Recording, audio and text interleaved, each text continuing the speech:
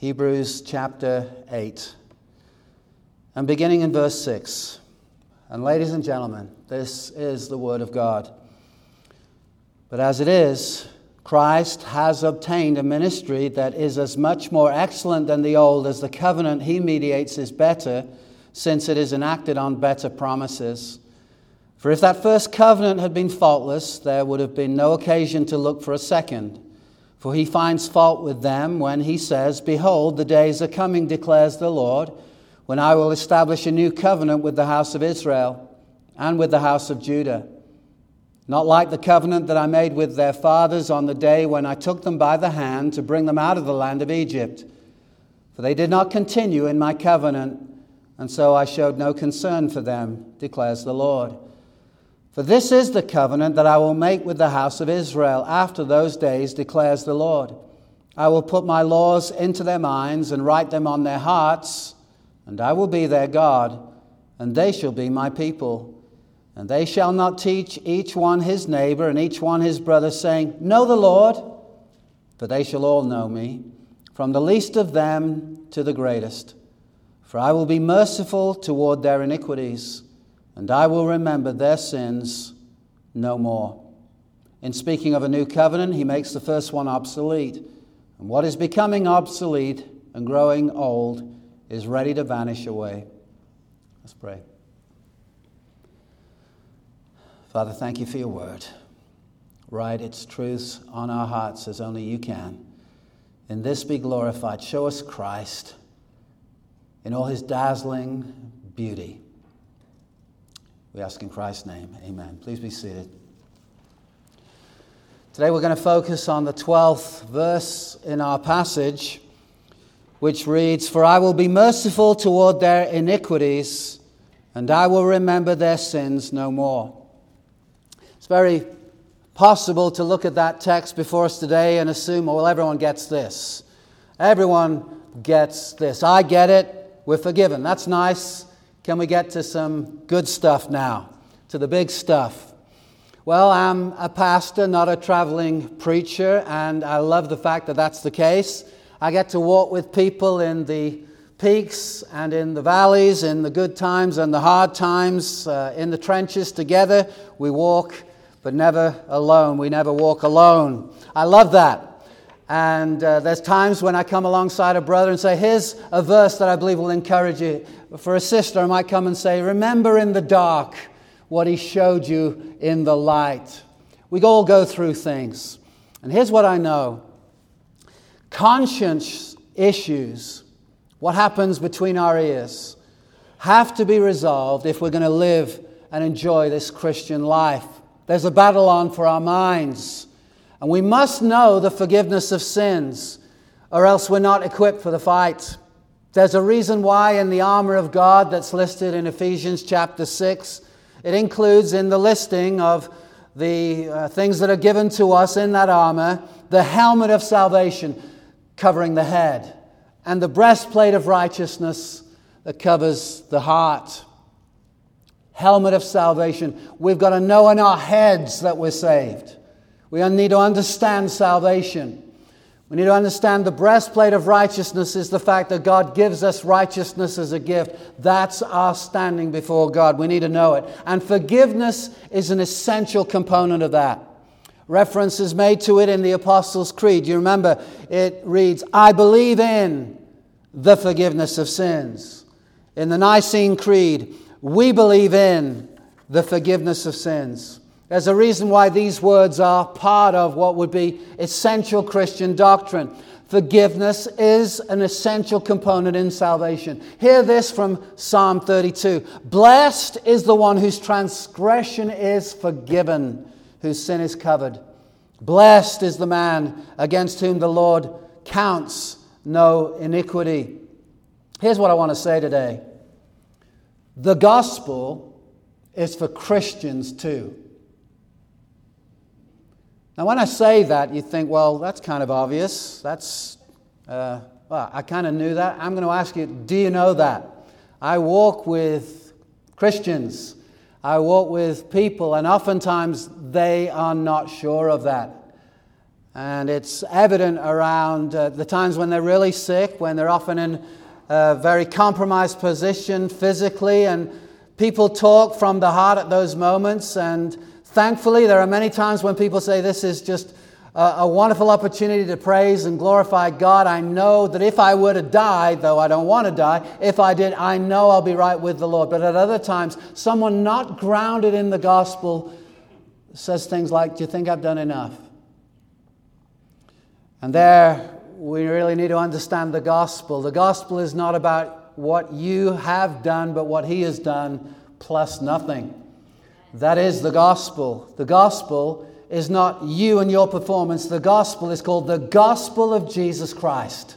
The good news of Jesus Christ. Paul wrote, for I'm not ashamed of the gospel of Jesus Christ, for it is the power of God for the salvation of everyone who believes. So the gospel is for Christians too. The gospel, I know it's for everybody, and we share the gospel with all that we can. We are promiscuous in the right sense of that word with the gospel. We just tell it like it is to everybody who will listen, and many people who don't. We want them to know the gospel. We want them to hear the good news. We take the gospel to every creature. The gospel's for everybody. But you'll be amazed at how the enemy of our soul seeks to obscure that gospel once someone is actually inside the kingdom. Once they've embraced Jesus. It might surprise you to hear this, but the enemy of our souls seeks to undermine the gospel by the power of something called witchcraft. You ever heard of that? This time of year, it's what we hear about a lot. Witches and warlocks and gremlins and goblins and the dark side. And the Bible says have nothing to do with the works of darkness, but rather expose them. I'm going to expose witchcraft today. Let's go to Galatians chapter 3. Galatians chapter 3. And it's in a book where you might not think that's where we're going to read about witchcraft. In fact, I don't remember reading about witchcraft in Galatians. Well, actually, it's listed as one of the works of the flesh. Some translations may read sorcery, others witchcraft. And so it's the work of sinful man to try to control others, manipulate others. That's really what is in view when we're talking about witchcraft. It seeks to dominate. It seeks to use its power of assertion to dominate and subjugate. But in Galatians chapter 3, we're going to read some familiar words. Verse 1, Paul writes, O foolish Galatians. One paraphrase, not a very good translation, but a paraphrase reads, O Galatian idiots. O foolish Galatians. Who has, look at this next word, bewitched you? You ever read that word and wondered, what is all that about? The original word refers to bringing someone under the evil eye. It refers to a power at work. You've come under a power that is not the power of the Holy Spirit. You've been bewitched. An evil eye has operated inside the church. Though you've understood the gospel, you're drifting away from it and you're under the power of witchcraft. That's literally what is in view. Who's done it? Who has bewitched you? Brought you under their spell? Who's brought you under their spell? Yes, it was before your eyes that Jesus Christ was publicly portrayed as crucified. Let me stop there for a moment. Again, that original word refers to the evil eye. And what it does, this power at work in the church, obscures the cross. You've been bewitched, and what happened?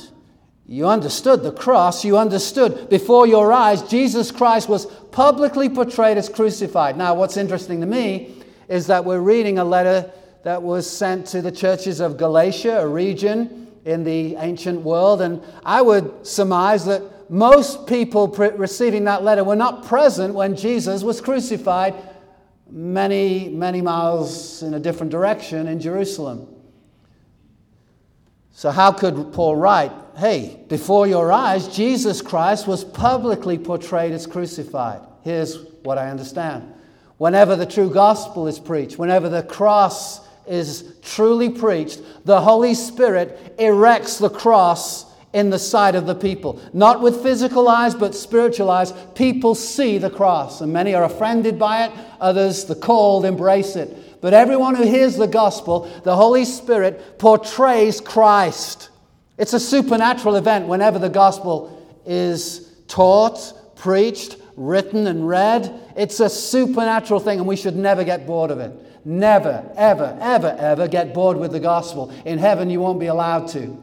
You'll be seeing things and vistas and layers of the gospel that you think, well, I got that. No. And then you'll be aghast. And then moments later, you'll be more aghast as God unveils more and more of the power of that gospel in eternity for us.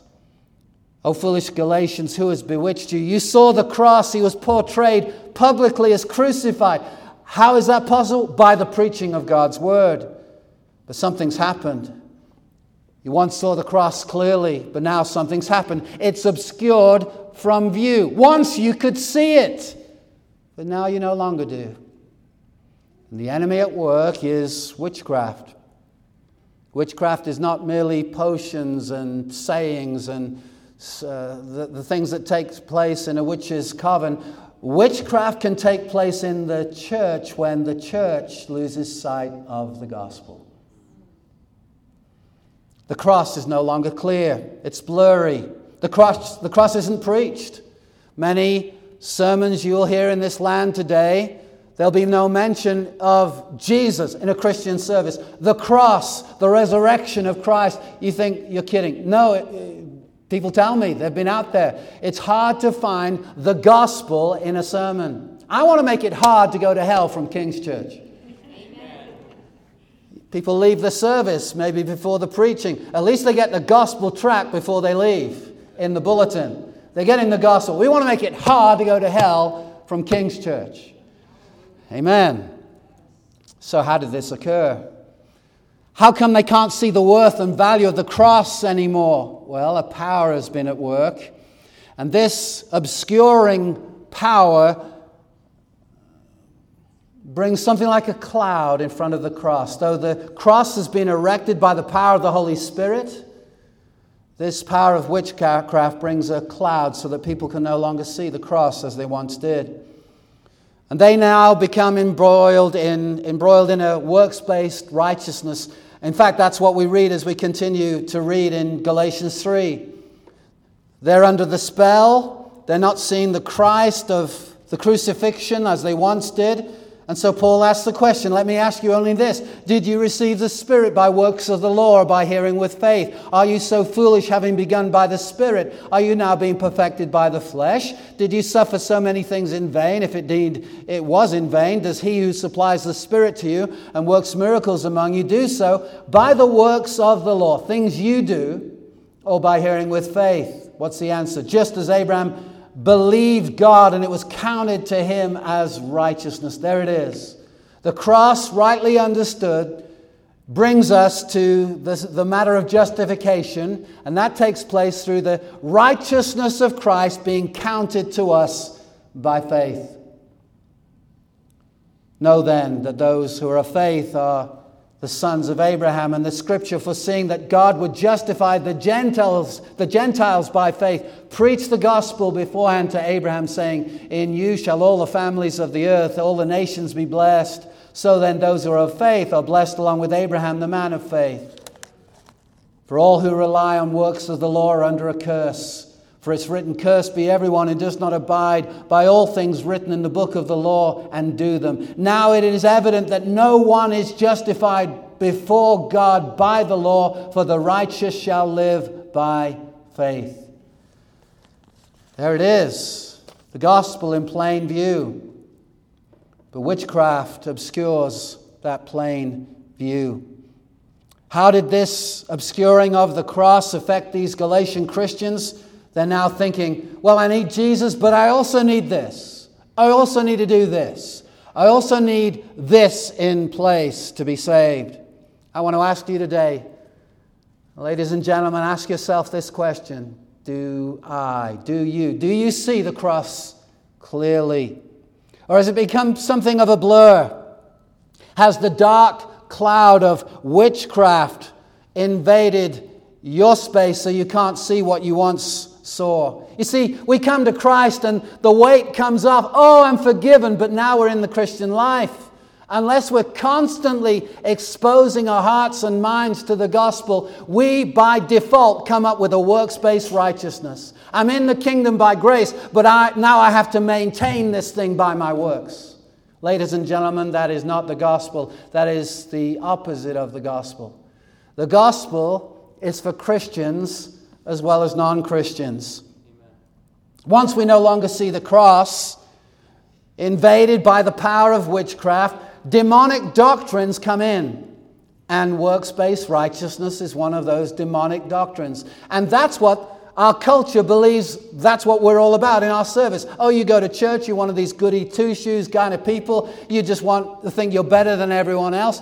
And if they ever came to a Bible preaching church, they would not hear it, but that's what they hear and that's what they think we're talking about and proclaiming in our service. No.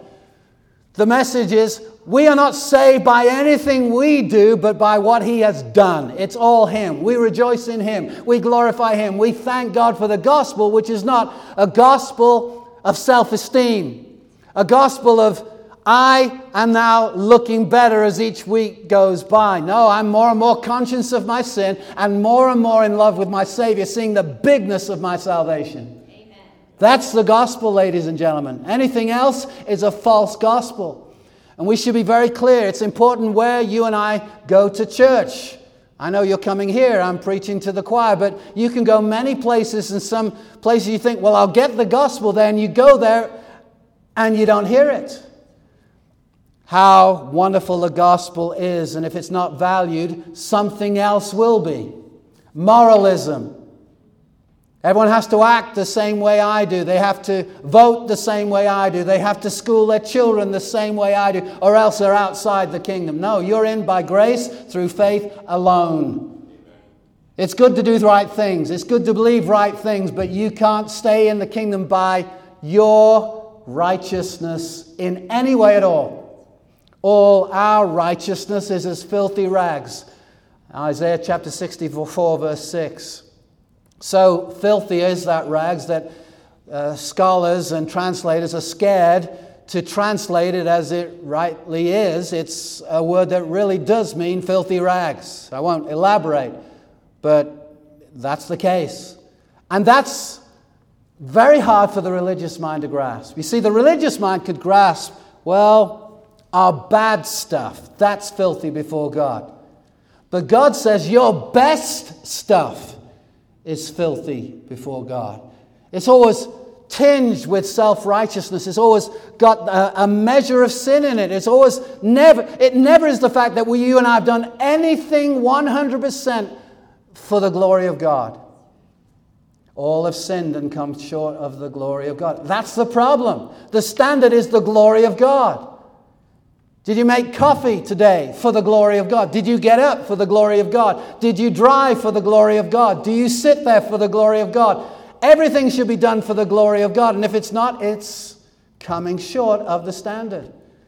That's why every day of our life, it's God's grace and mercy that we're not pulverized and vaporized by God's justice. What has God done for me lately? He's holding your brain cells together as you defy Him. In Him we live and move and have our being. We can't even move without God according to God's Word. So I want to ask you, do you see it? Do you see the cross? Or has the enemy obscured your view? Moralism, legalism, the idea that we can base our standing with God on our works and performance. Yeah, I came in by grace, but I maintain it by what I do. Self-righteousness is all pervasive in our society and inside the professing church. There's an emphasis on human achievement. I got in by grace, but I've got to keep this thing going by my works. Moralism says, I'm good. And the message is, be good. Be a Daniel. Be like the three in the fire in the book of Daniel. Your shack, my shack, and a bungalow. May have got that wrong. Help him, Jesus. He lost the anointing again. There it is. But many outside the walls of our church think the message of Christianity is there's a way to have self-improvement. You can do better. No, the Bible is a rescue plan. And if we don't grasp that, we miss the very heart of the Christian faith. And you need that rescue. I need that rescue on your best days as well as your worst. If we don't grasp that, we'll lead defeated lives, and many even give up on the Christian faith altogether. They think, I'm tied up in knots. I'm trying this. I'm in the kingdom, but now I've got to have this Bible reading program. If I don't do that now, it's a good thing to do. But if you base your standing before God on, I'm reading this today, oh, God's now pleased with me. I'm praying today, oh, God's now pleased with me. No, God's pleased with you because of the finished work of Jesus, not anything you and I get to finish. Amen. Rod Rosenblatt addresses this in an article, and he refers to Christians as sad alumni. Sad alumni. They're at the Christian university in the realm of life, and they're sad because they haven't heard the gospel in a while. Let's allow him to explain. When he speaks of sad alumni, he says, I mean the hundreds whose acquaintance with the Christian church was often one in which they were helped to move from unbelief or from rank moralism into professing faith in Jesus Christ. They heard the preaching of God's word and then heard the announcement of Christ's work on their behalf on the cross. Jesus as the God-man who met the law's demands for them and died for their sin, died to save them, died to give them eternal life. And they came to believe that the cross of Christ was their salvation. But something happened after that, something that broke them. And in many cases, I think what happened is nameable. It has to do with what our first president of Christ College, Irvin, called law, gospel, law. It's that third point that, if executed badly, results in a lot of the sad alumni of Christianity. If Reformation folk execute this badly, the sensitive Christian believer can be driven to a slavery as bad as any slavery done by a totalitarian dictator. If the Ten Commandments were not impossible enough, the preaching of Christian behavior, of Christian ethics, of Christian living can drive a professing Christian into despairing unbelief. Not happy unbelief, tragic, despairing, sad unbelief. End of quote. I believe he's right. Let me ask you, finish this sentence. God is pleased with me because, in your own mind, finish that sentence. What would your words be as you insert them to the end of that sentence? God is pleased with me because. Let me say this, if you finish that sentence with any reference to what you've done, you've missed the point of the Christian faith. God is pleased with you because of Jesus Christ alone. What he did on your behalf. That's what gives you right standing with him and his pleasure. He's pleased with his Son, and you are in his Son, and all is at peace and well. The right answer is not found in your performance, religious performance or otherwise. That's a staircase that never takes you anywhere. It leaves you in utter frustration. The right answer, God is pleased with me because of Christ and Christ alone. He's pleased with me because of Christ, who he is and what he's done. Christ is my righteousness. 1 Corinthians 1 verse 30. He's made unto us wisdom, righteousness, sanctification, and redemption. The blurring of the cross results in a false view of ourselves. I'm not that bad. Many who hear our sermons, I'm sure, because I've heard some of the feedback, oh, it's just so dark. Well, what am I doing? I'm just reading the scripture that tells us our condition before a holy God. No, I want a pep talk. I want to hear something good about myself. Good. Okay. It's good for you to know that you're not pleasing to him by what you've done. I need a more positive message. You are positively not good before God. We don't grasp that. Oh, I'm not that bad. No, you're actually worse than you think. So am I. Are you just talking down to us? No, I'm saying I'm in this like we all are. We're all in the deep weeds. We need a Savior. That's the message of the Bible. Amen. If grace is not amazing to you, it'll be mundane, almost boring. You wouldn't have the courage to write a hymn, Boring Grace. You'd never say it out loud, but that's the condition of your heart, and there should be an alert going off. Warning, warning, warning, witchcraft at work. Warning, warning, warning, the cross has been obscured. What a right view of the cross does is it allows us to see sin as bad and as hideous and as treasonous as it is, and then find our relief looking away from ourselves to the perfect Savior. As John the Baptist declared, "Behold the Lamb of God who takes away the sin of the world." That's the message. Not look within and find yourself. Let's go to 1 Timothy, on to the right in our Bibles. Paul was one who was very aware of his guilt and very grateful for his salvation. 1 Timothy chapter 1, verse 12.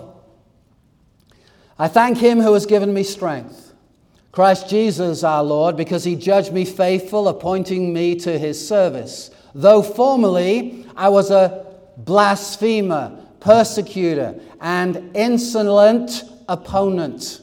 Look at that. Paul was able, because he understood the gospel, to look at his own sin right in the face and call it like it is, tell it like it is.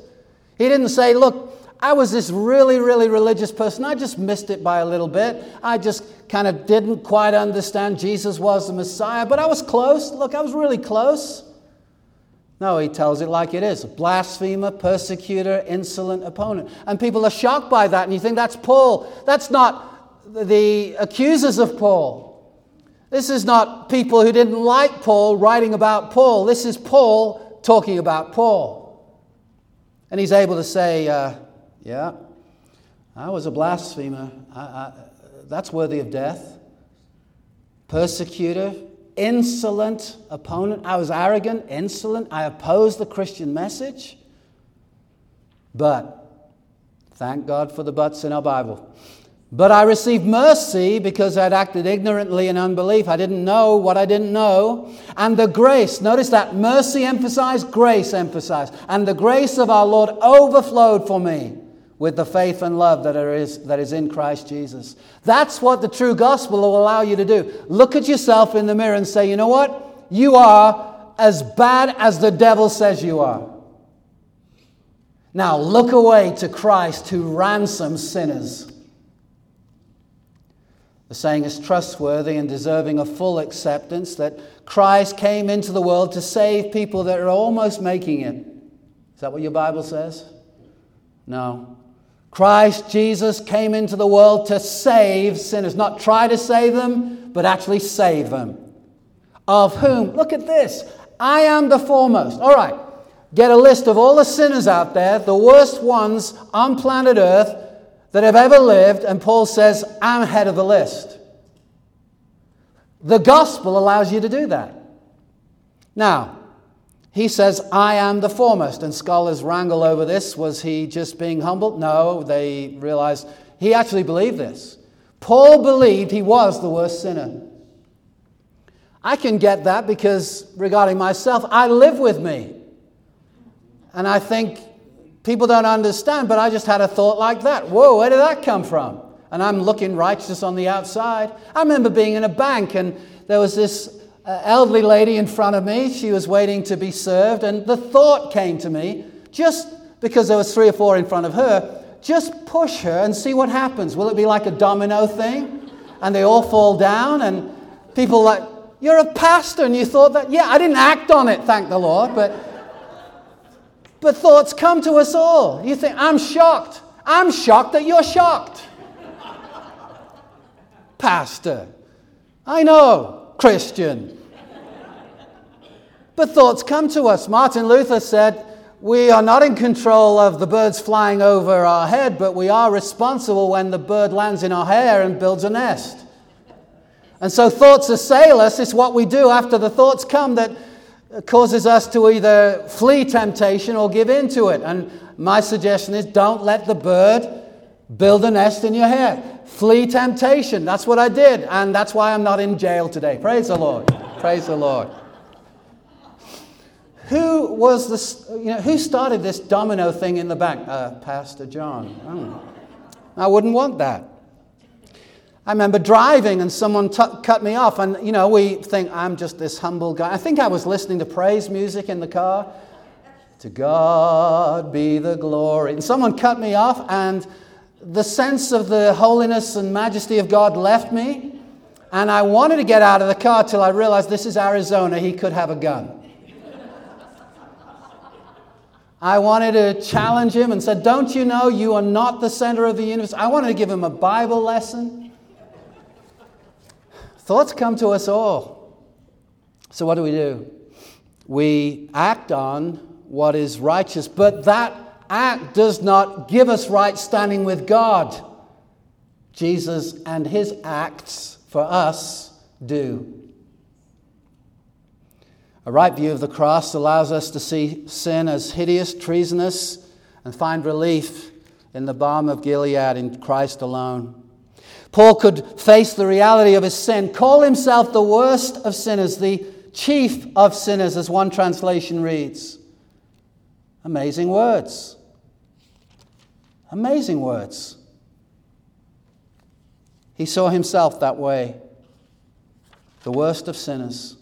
He called himself out for what he truly was, a blasphemer, persecutor, insolent opponent, but I received mercy. Grace overflowed for me. I want to ask you, can you do the same? The gospel allows us to look at our own sin full in the face and then look to the Savior who forgives our sin by the means of his death for us in our place. Was he the foremost sinner? I'm not sure. But here's what I'm convinced of. Paul thought he was.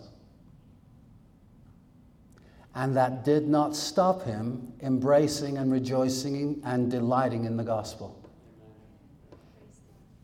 That's what the gospel is. You see, if we undercoat our sin, we undercoat the Savior. He saves wretches. And I qualify. Because it's not boring grace, but amazing grace, we can then say, he saved a wretch like me. Some churches are so offended by that, they change their hymnals so that it doesn't say wretch. A person. Sounds very English. He saved a person like me. No, he was right. Wretch.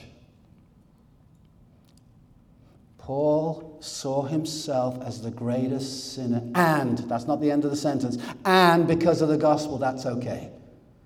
And that's why Jesus Christ gets all the glory for our salvation, all of it. It's a healthy thing to see yourself as a great sinner. Oh, you don't want to talk about guilt. That's the word you'd never say from the pulpit. You don't want people to be guilty. I know that's what the culture says. But you know what? We genuinely are guilty and should feel guilty. And that should cause us to run to the Savior who removes our guilt. He really does remove real guilt because he's a real Savior. It's a healthy thing to see yourself as a great sinner. Even the greatest of sinners.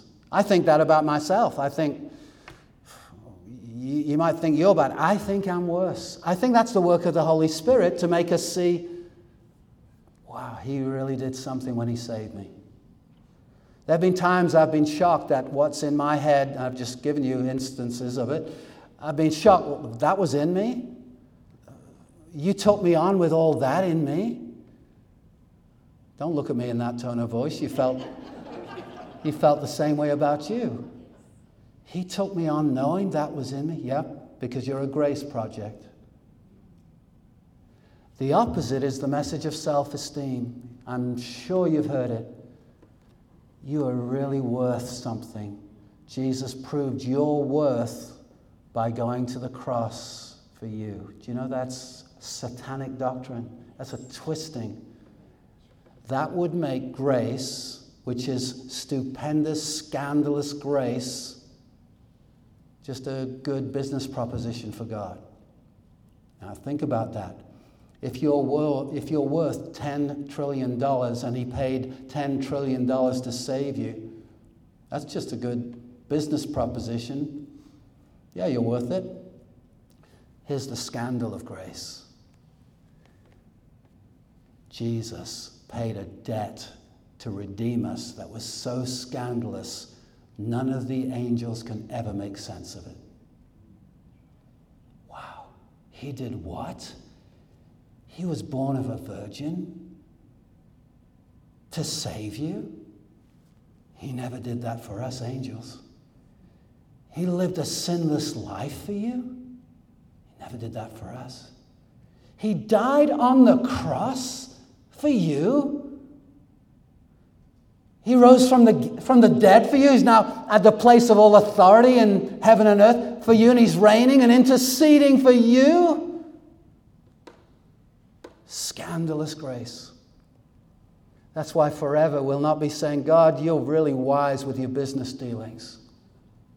No, the songs of the redeemed are worthy as the Lamb who was slain. He redeemed us by his blood. Such is his love for us. Let me read Ezekiel 20 verses 43 and 44 just to highlight a point I'm making. And there you shall remember your ways and all your deeds with which you have defiled yourselves, and you shall loathe yourselves for all the evil that you have committed, and you shall know that I am the Lord when I deal with you for my name's sake, not according to your evil ways, nor according to your corrupt deeds, O house of Israel, declares the Lord. God's work amongst his people is to bring us to the place where we loathe ourselves, but that's not where we stop. We find that God acts for his name's sake and saves us by his power alone, and he gets all the glory. Salvation is of the Lord. Face the sin, receive his mercy for his name's sake. John Newton, who is the man who gave us that hymn, Amazing Grace, at the end of his life said these famous words, although my memory's fading, I remember two things very clearly. I am a great sinner, and Christ is a great Savior. The gospel allows you to do both. It's not that he saves you when you consider your sin wasn't that bad. No, it's worse than I thought. There were multiple layers of sin. And people only saw the sin on the outside, but more was raging in my heart. And he saved me. What glory goes to God for my salvation. The gospel allows you to say both things. I'm a great sinner. He's a great Savior. And it's freeing. It's freeing. Oh, the freedom of this. Do you remember in Galatians 5? Stand fast in the freedom, the liberty whereby Christ has made you free, and do not be enslaved again by a yoke of bondage. Luther helps us in this with the Latin phrase, simul justus et peccator. You can't be about 4 or 5 months around here without hearing that Latin phrase. It's so helpful. Simul, we have the English word simultaneous. It means at the same time. Simul justus, that means righteous or just. Et, which means and peccator, which means sinner. Understanding the phrase, simul justus et peccator, it means this, at the same time, just and sinner. Religion can't grasp this, but someone who grasps the grace of God can. At the very same time, in and of myself, I'm a sinner. God gives me righteousness as a gift. And without me performing any works, any actions, his, Christ's righteousness is given to me. So in and of myself, I am a sinner. And at the same moment, calling out to God, I'm righteous with the righteousness of Christ. I'm a great sinner with a great Savior. I'm righteous because of Christ. Jesus didn't die for you because of your worth, no, 1,000 times. No, he paid a scandalous price for wretches like you and me. Treasonous rebels to the throne. Grace is a scandal, not merely a good business proposition. Heaven will not be a hallway of mirrors, one man said. I'm so looking forward to heaven because I'll see myself in all my pristine glory. You know that's wrong. But voicing it allows you to face that. Wow, have I embraced a self-esteem message? I'm not that bad. And that's the message. You're not that bad, and God is really pleased that you've turned out as well as you have. And just tweak a few things. Just tweak a few things. Put these 5 things to work, and you'll see this in your life. You'll see that in your life. You'll confess this, and you'll get better parking spaces at the mall. Just tweak. Make some minor adjustments. But God's really happy with you. Really? Just read your Bible. I think someone who preaches that have never read the Bible. It doesn't matter which book of the Bible. What is that? It's a total failure to see the cross. What is it? Above over all of that is the power of witchcraft. And it's affected and infected much of the professing church. It won't be all about you there. It's not all about you here. And guilt is a good thing if it drives you to the Savior. Back to Hebrews. Praise the Lord. That's the introduction.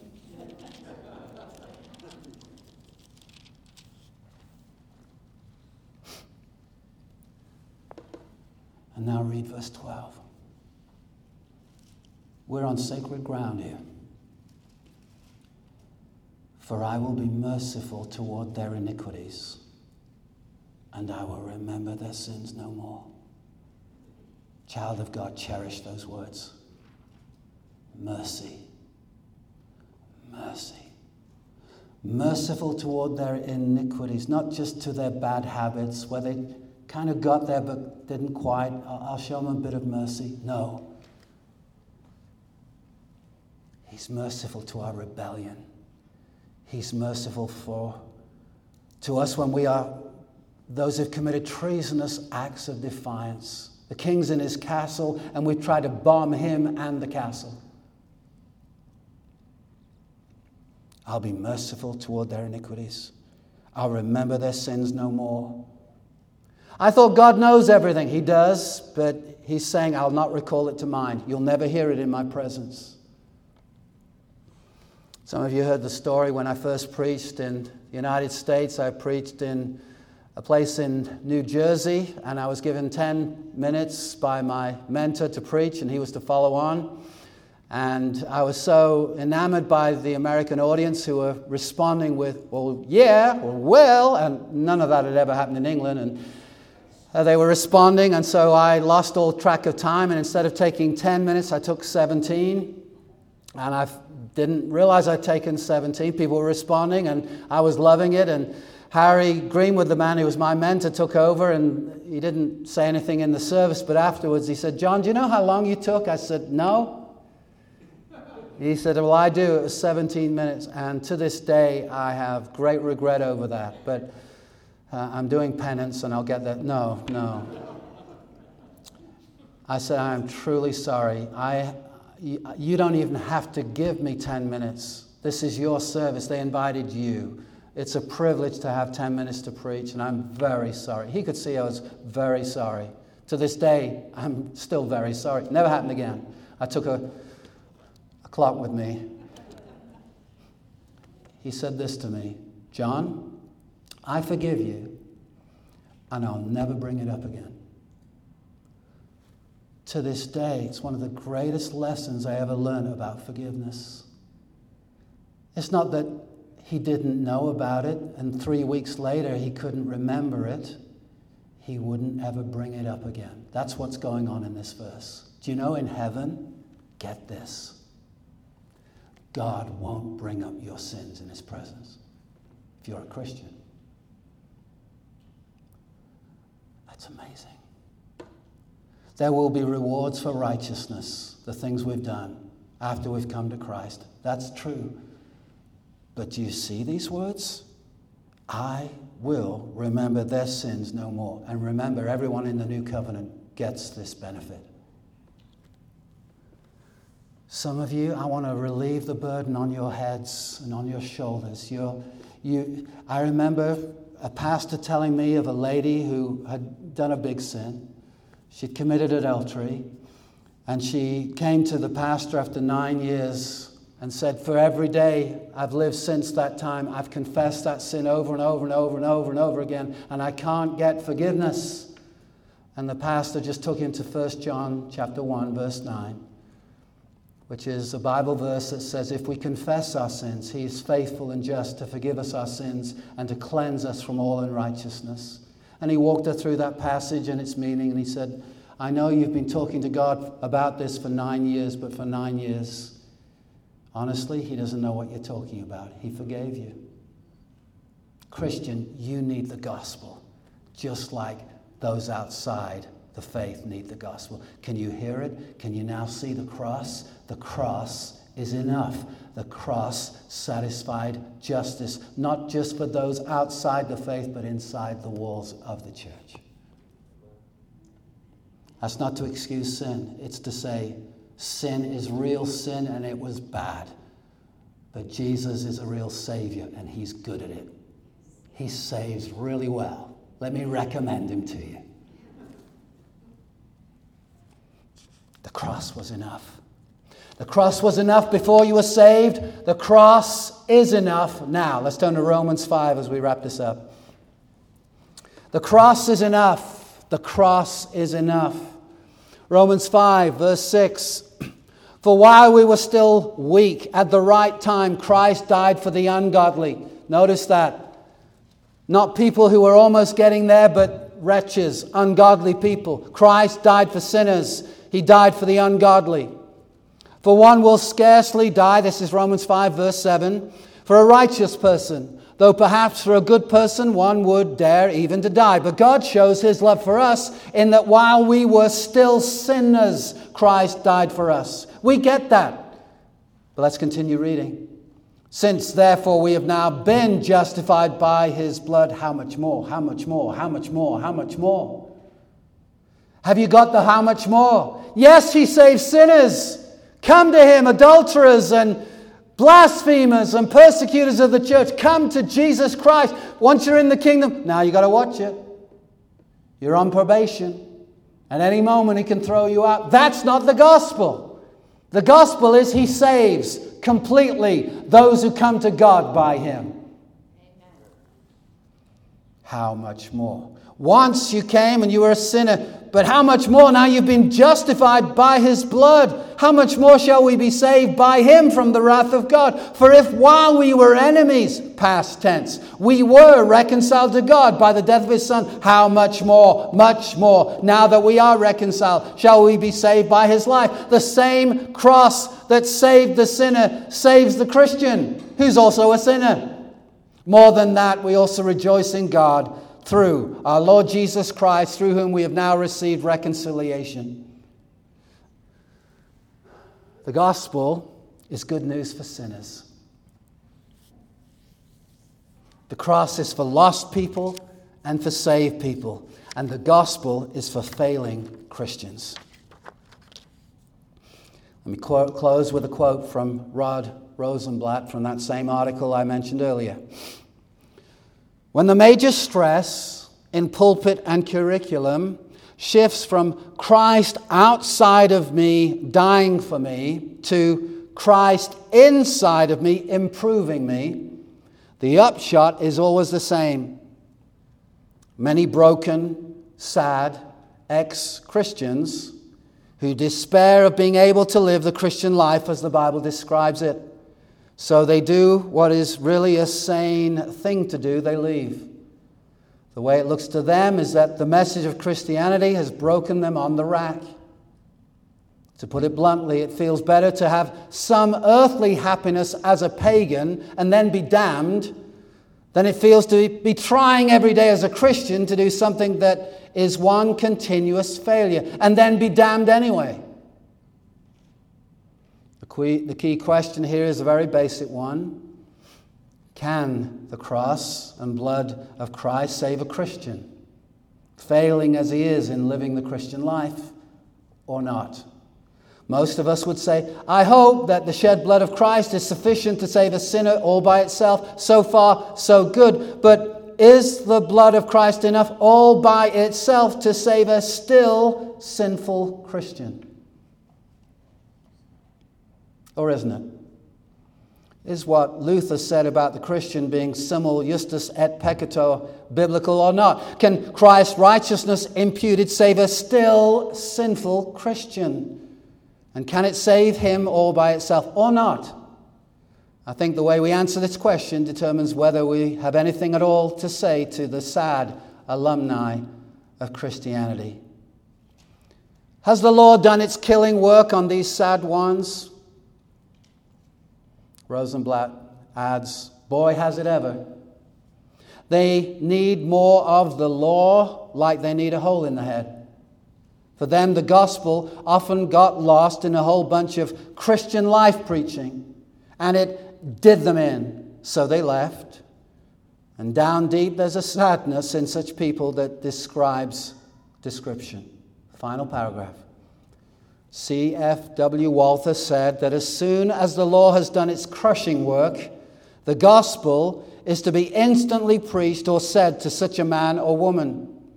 What the sad alumni need to hear, perhaps for the first time, is that Christian failures are going to walk into heaven, be welcomed into heaven, leap into heaven like a calf leaping out of its stall, laughing and laughing as if it's all too good to be true.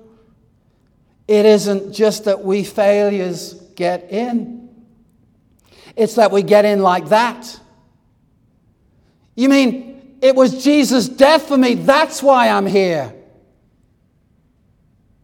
But of course, that's the point, isn't it? As a believer in Jesus, you won't be condemned. No believer in Jesus will be. Not a single one. Romans 8:1.